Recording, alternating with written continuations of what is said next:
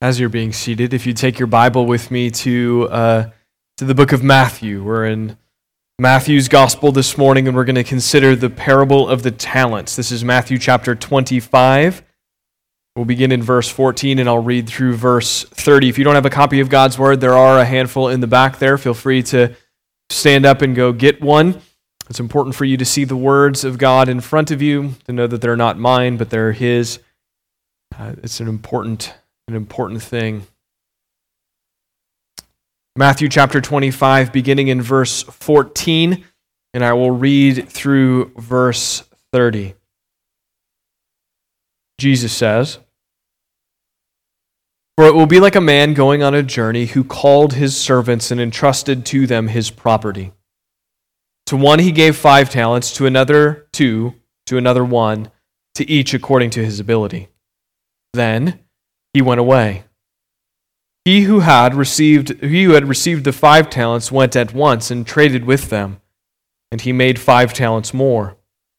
So also he who had 2 talents made 2 talents more.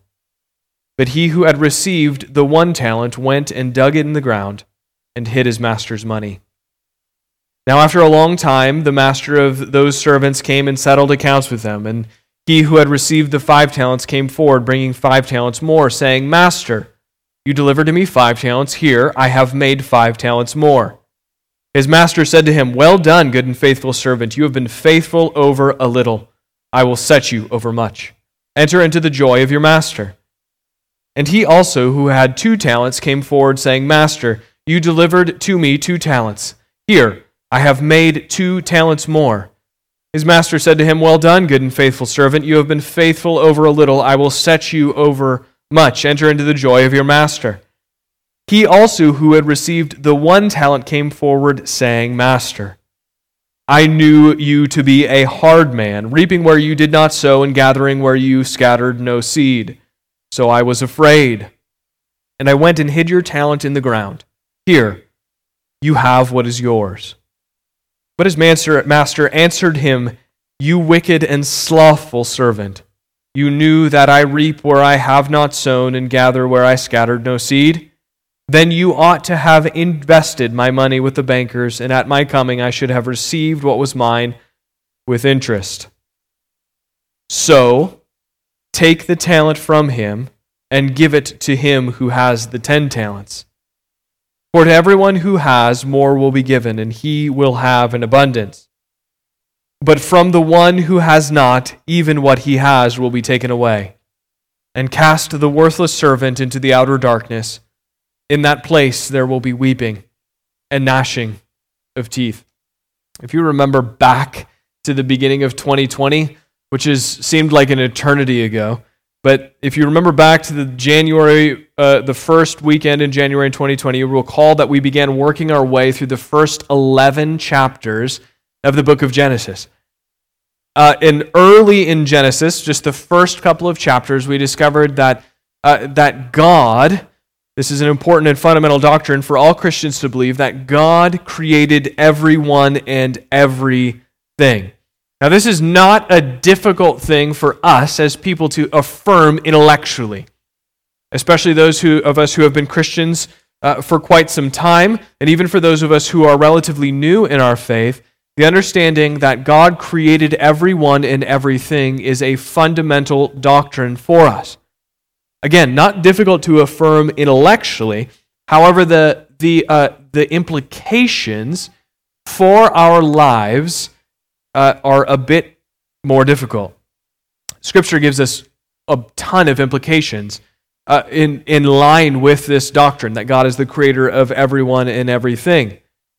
But here this morning, two implications that we need to consider and will become exceedingly apparent to us as we work our way through this parable.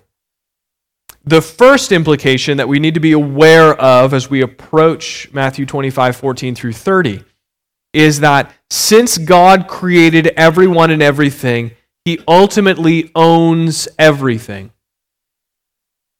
And therefore, everything that we have is ultimately His and not ours. that makes us, everyone in this room, a manager or a steward.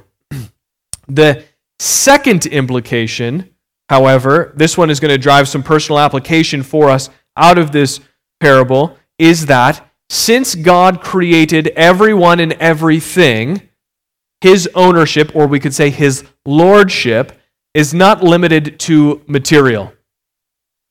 The ownership that God has is not limited to material. His ownership extends beyond our liquid and our fixed assets to our developed skills, to the thoughts and ideas that go on in our minds, to our natural giftings, and to our days and our months and our years.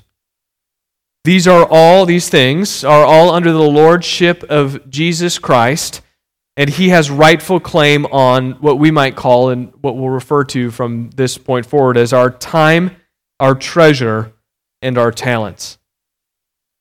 These concepts, these implications of God as creator of everyone and everything, the implications of these things are countercultural.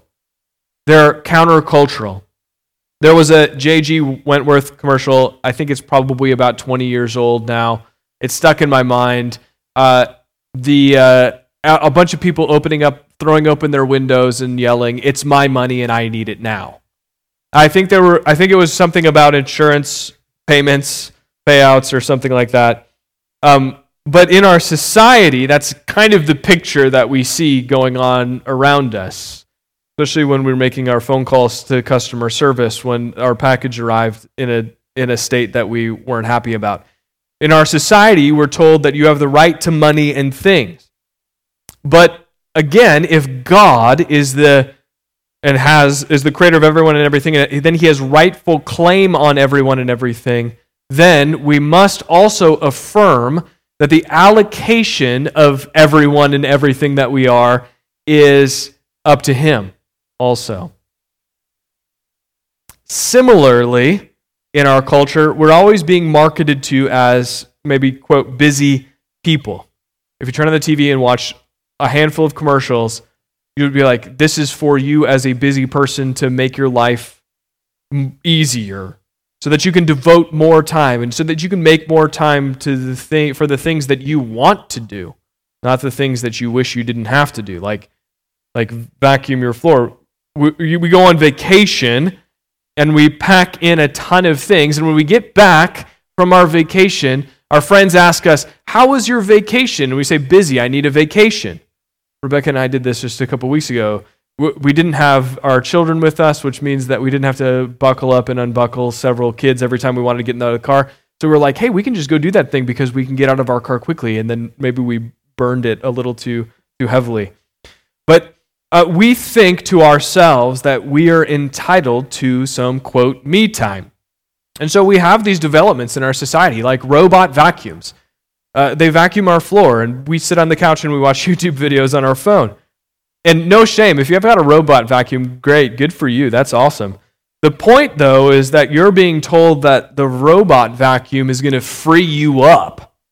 But the reality is that a robot vacuum doesn't actually guarantee that you will be a better manager of your time.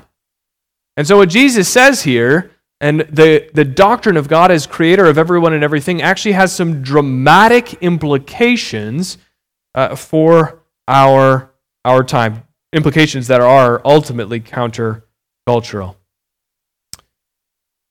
We see that literally everything in our sphere is allocated to us by God and should be used for his purposes and not our own, which stands sort of at the heart of this parable. So we're going to walk our way through Jesus' words here in Matthew chapter 25, and we're going to break it up in this way. The first thing that we're going to consider is that the master allocates different resources or different amounts to his servants. The second thing we're going to consider is that the first two servants are commended for their faithfulness. The first two servants are commended for their faithfulness, and then the third point is that the third servant is criticized for his faithlessness. So, the first point then is to consider very simply a very basic observation, but that each servant receives a different amount. The master of these servants gives out 5 talents, and then he gives out 2 talents, and then he gives out 1 talent to his servants respectively. For reference, before we go on, a talent is quite a bit of money. The servant who received 5 talents received about 50,000 denarii. And a denarius is a day's wages. It's a day's wages. He received 50,000 of those. And so if we're assuming a 6-day work week, 5 talents would be over 150 years worth of wages. So this isn't a small amount of money that he's giving out. He's not flipping a nickel to his servant and saying, don't spend it all in one place. He's legitimately giving them a big chunk of change to manage. And a wealthy individual like the man who Jesus sets up as the master, they would regularly go on long trips. And part of the reality of going on a long trip means that there would be no expectation or understanding of when, because in the ancient world travel was haphazard and you never knew what was going to happen, you wouldn't know when you were going to return. And so he gives these guys a ton of money and says, I'll be back in a bit. See you later, BRB. And everyone else looks, and they look at what they've been given, and now they realize they must do something with it. But there's an important point here in the fact that they don't know when their master is going to return. The servants don't know when the master is going to return, and that's important for us to consider. Because maybe you were jarred a little bit when we started verse 14, where Jesus just says, for it will be like a man going on a journey. And we have to ask the question, well, for what will be like a man going on a journey? And we must go back up the page, and John is actually going to preach on this next week, verse 1 through 13 in chapter 25, which is all about the second coming of Jesus. And so what Jesus is getting at here is that it will be like, he's referring to his second coming, but also the time in between now and his return. The servant doesn't know when the master will return. And so the question that we're posed with, if we read the first part of chapter 25 into this parable, the question that's posed to us is this: how are we to make the best use of what's been given to us while we wait for Jesus to return? How are we to make the best use of what's been given to us, our time, our treasure, our talents, while we wait for Jesus to return? And Jesus answers part of this question by immediately saying, well, it begins with a good understanding of what you have been given. It begins with a good understanding of what you've been allocated. Is it 5 talents? Is it 2 talents? Is it 1 talent? The first servant given 5, the second 2, the third 1. And so we all, as Christ followers, must make an accurate assessment of what we've been given. 60 minutes in an hour, 24 hours in a day, 7 days a week, 52 weeks in a year. You don't know how many years you're going to get in your life, and you don't know when Jesus is returning, but you have been allocated something, and right now is something. You don't know, or you've been allocated also in relation to this. You've been allocated financial resources. You get a paycheck or a stimulus check or $10 from your grandma on your birthday. You've also been given gifts and talents. Not like the currency talent that we've been talking about, but talent like you're so talented. Talents. Maybe it's like a musical gift, or you're good at accounting, or you're generous, or you're hospitable, or you're an encouragement to others, or you're a good teacher. Each person has been given an allocation of time, treasure, and talents, and it is different than another. So what we're called to do right out of the gate is to properly assess what we have right now and to work to be faithful with it. Oftentimes we steep in discontent and we say, if I just had more time like that person, or if I just had more money like that family, or if I could play the guitar really well, then I could actually do something. But the reality is that's not what Jesus is saying. Assess what God has given to you to manage and steward and work towards faithfulness. On the flip side, oftentimes we think to ourselves, yeah, there are people who are better at that thing, so I'm not even going to do it. But then we also suffer from sort of this false humility when we are actually really good at it. We're like, it's fine. It's okay. I'm not that good. And then in the process, we actually devalue what God has given to us to manage and to steward and to work toward faithfulness with. So the call again is to assess what God has given to us and work towards faithfulness because, and this is the second point, because this is what the first two servants are commended for. Some people have tried to turn this parable into a, like God is only happy with you if you turn your money into something, or you get an earthly return on investment that is this much. Some might say, these two guys, they doubled their money, and that was entrusted to them, and so if your earthly yields are less than 100%, then you won't be considered faithful before God. And that entirely misses the point of the parable. Rather, we see very clearly that it is the faithfulness of the servants that is commended. And this indicates the emphasis on wise use of what's been given. Wise use will bring about results that honor God. Wise use, again, properly assesses what has been given by God and then works to results that honor Him. Just look at the Master's words in verse 21 and then again in verse 23. To the first and second servant, he says, "Well done, good and faithful servant. You have been faithful over little. I will set you over much. Enter into the joy of your master." You have been faithful over little. We have to include that wise uses of our time, treasure, and talents will in fact bear fruit. This is part of it. We're not boxing at the air. We're looking to land substantial punches. The wise use of time, treasure, and talent will bear fruit. Now, caveat is that fruit may not look like what the world says is fruit. It may be something different. We have a different metric, a different standard for measuring what that fruit is.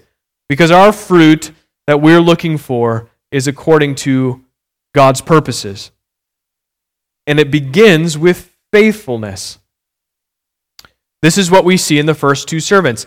These two servants clearly see what they have been allocated, 5 talents and then 2 talents, and have the wisdom to understand what faithful use of that allocation looks like. But it isn't so with the third servant, and this is the third point. The third servant is criticized for his faithlessness,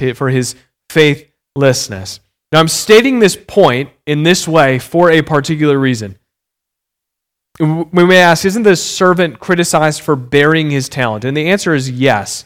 But consider with me what's going on behind the scenes with this servant. And I would suggest to you that it's actually faithlessness. Because the faithlessness of the servant is apparent through the servant's improper understanding of what's required by his master. The faithlessness of the servant is apparent through the servant's improper understanding of what's required by his master. His master desired wise use of the resources he allocated to his servant. So if you have small children and you hire a babysitter, you and your spouse, you go on go for dinner. It's really nice. You go on a nice walk at sunset, and you come home. What are your expectations? You expect the kids ate their food. You expect they got to put to bed at a reasonable time. You may have more.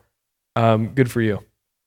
But what you don't expect is that you come home and your kids, in the meantime, have learned calculus. That is an unreasonable expectation that your kids would all of a sudden be able to do calculus. But if you came home, on the flip side, if you came home and the kids were watching TV well past their bedtime and the babysitter forgot to feed them dinner altogether, you probably wouldn't, maybe you're more gracious than me, but you probably wouldn't hire that babysitter again. Because the babysitter, following the directions that you gave, represents wisdom through practical understanding of a faithful use of allocated resources. There are chicken nuggets in the freezer. Put them in the kids' mouths. That's a faithful use and a wise understanding of resources allocated. The first two servants, their understanding of who their master was, caused them to understand what was required of them and ultimately led to the faithful use of their allocation. The third servant actually says it with his mouth. He actually speaks this out loud. He says that his master reaps where he doesn't sow. He says that he gathers where he scatters no seed. In other words, his master is a real go-getter. He's got business savvy. He's going to get what he wants when he wants it. And he has high expectations. The third servant says this out loud, knowing full well who his master is, a wealthy, business-savvy man. But he has an improper understanding of what that actually means or how that actually works itself out. He thinks that means he shouldn't take a risk with what his master gave him. He thinks he should play it safe and put it in the ground. That's the wrong application. That's not what his master requires. The principle that lies behind this is that correct belief leads to correct action. It must lead to correct action. Correct belief must lead to correct action. And so we ask the question, well, where's the breakdown for the third servant? And I think it comes in verse 25. Look at the first little section right there, before the comma. So I was afraid. So I was afraid. The master, his character does not bolster the confidence to boldly invest his talent he'd been given. The third servant's master's character doesn't bolster his confidence to boldly invest the talent he's been given. So he acts out of fear. This is the opposite of faith, and why we might say that the third servant is faithless. Hebrews 11:6 says, "And without faith it is impossible to please him," that is God, "for whoever would draw near to God must believe that he exists and that he rewards those who seek him." The third servant should have gone to the bank. He should have identified himself as the servant of his master who has great wealth and incredible business savvy.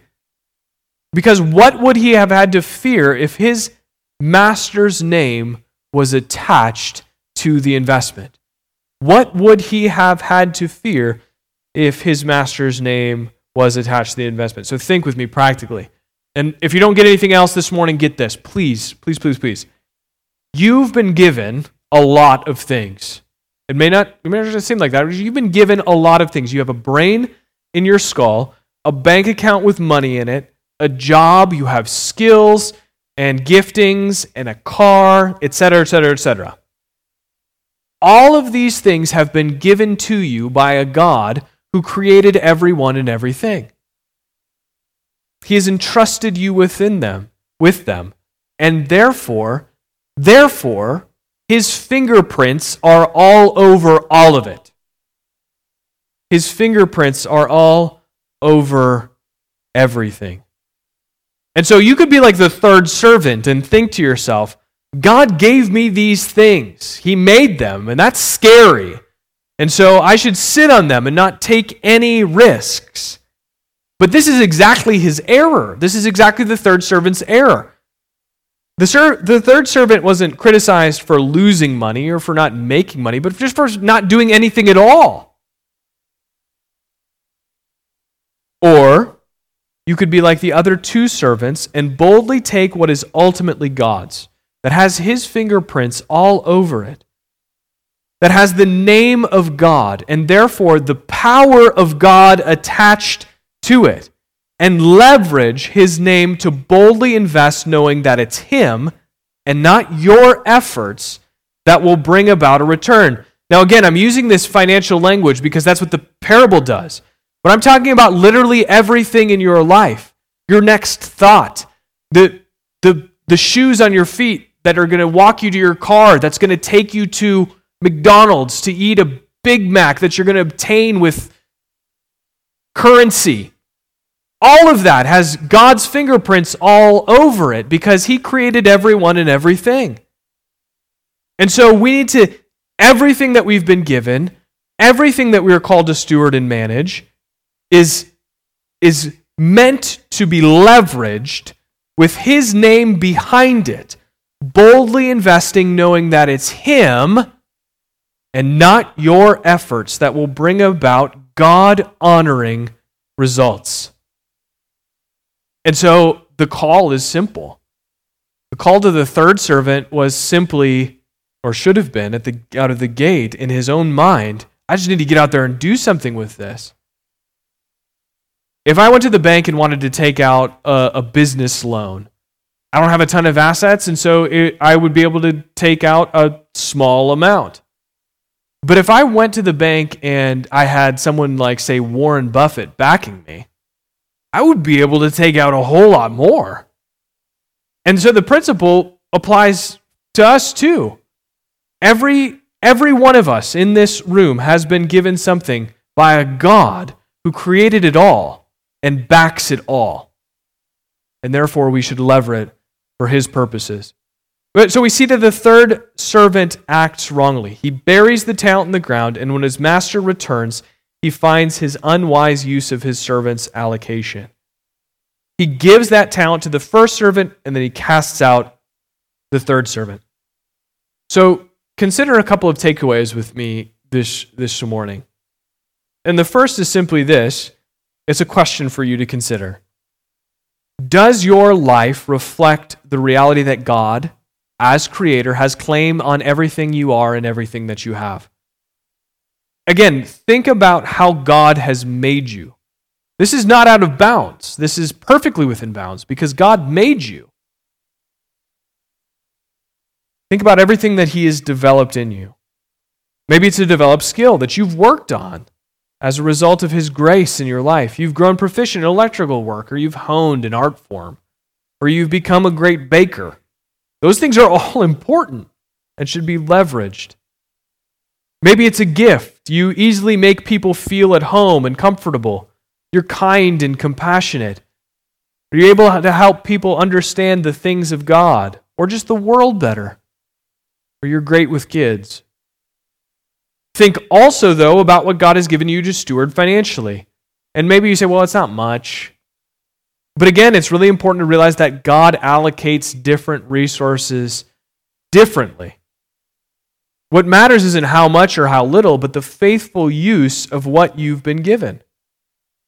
And also think about the time that God has given to you.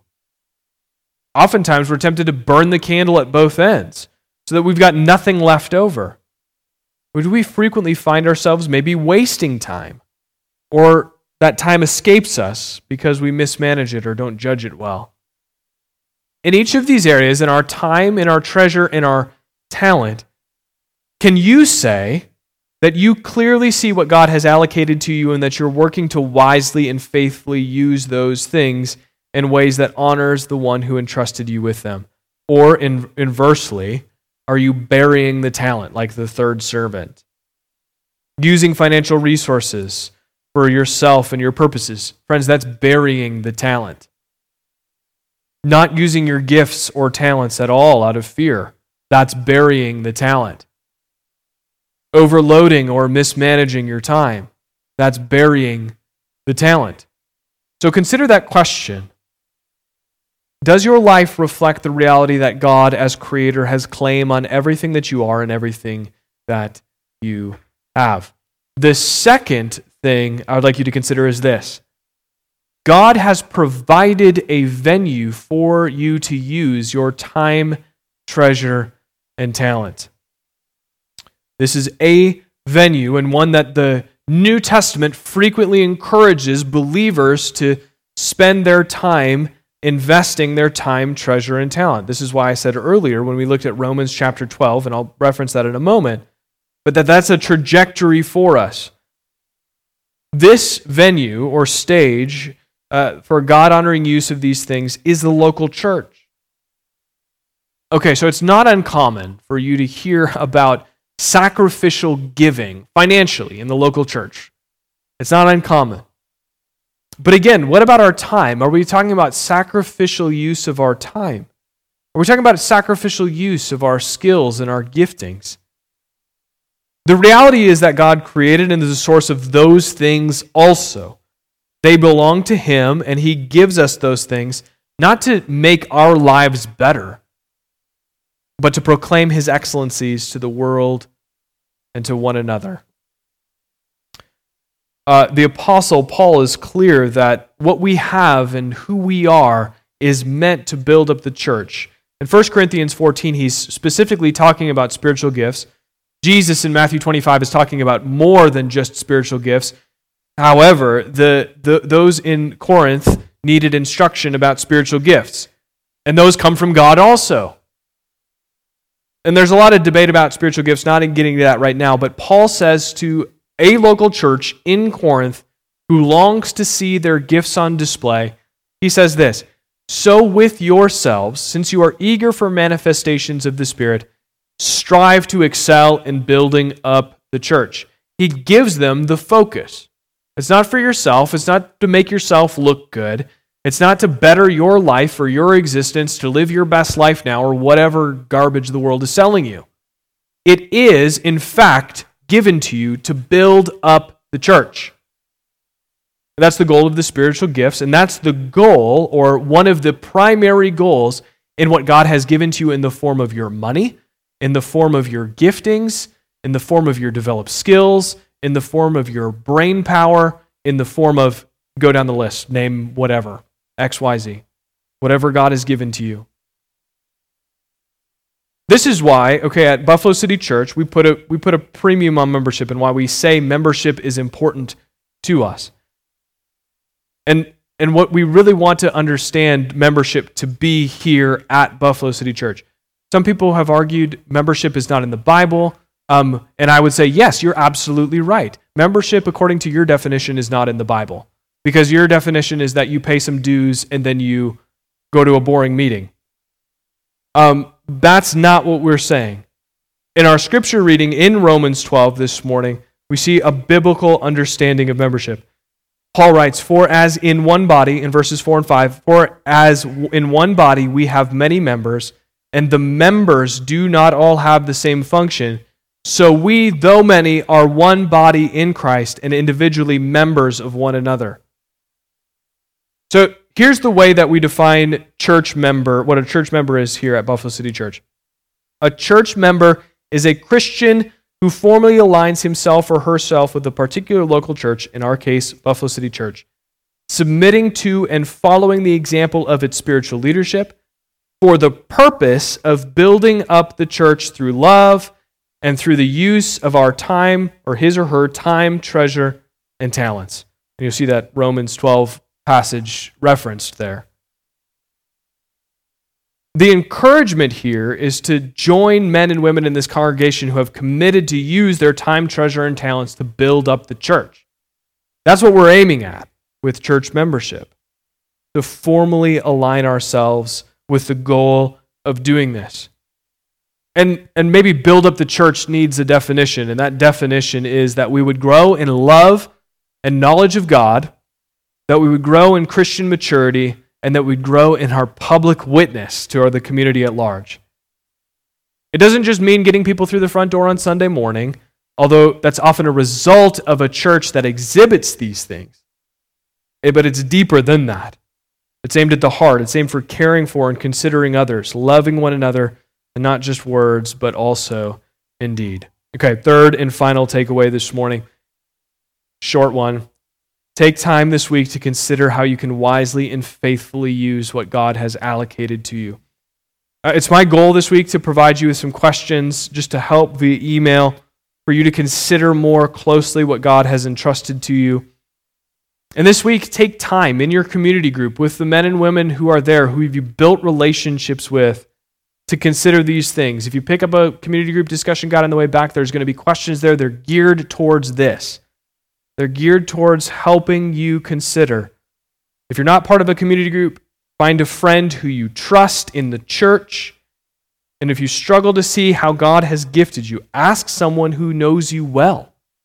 What has God given to me here in the church? Ask someone that question. If you don't really know anyone, this would be a good time to start deepening those relationships. And then consider joining formal membership. Again, working our way through this together.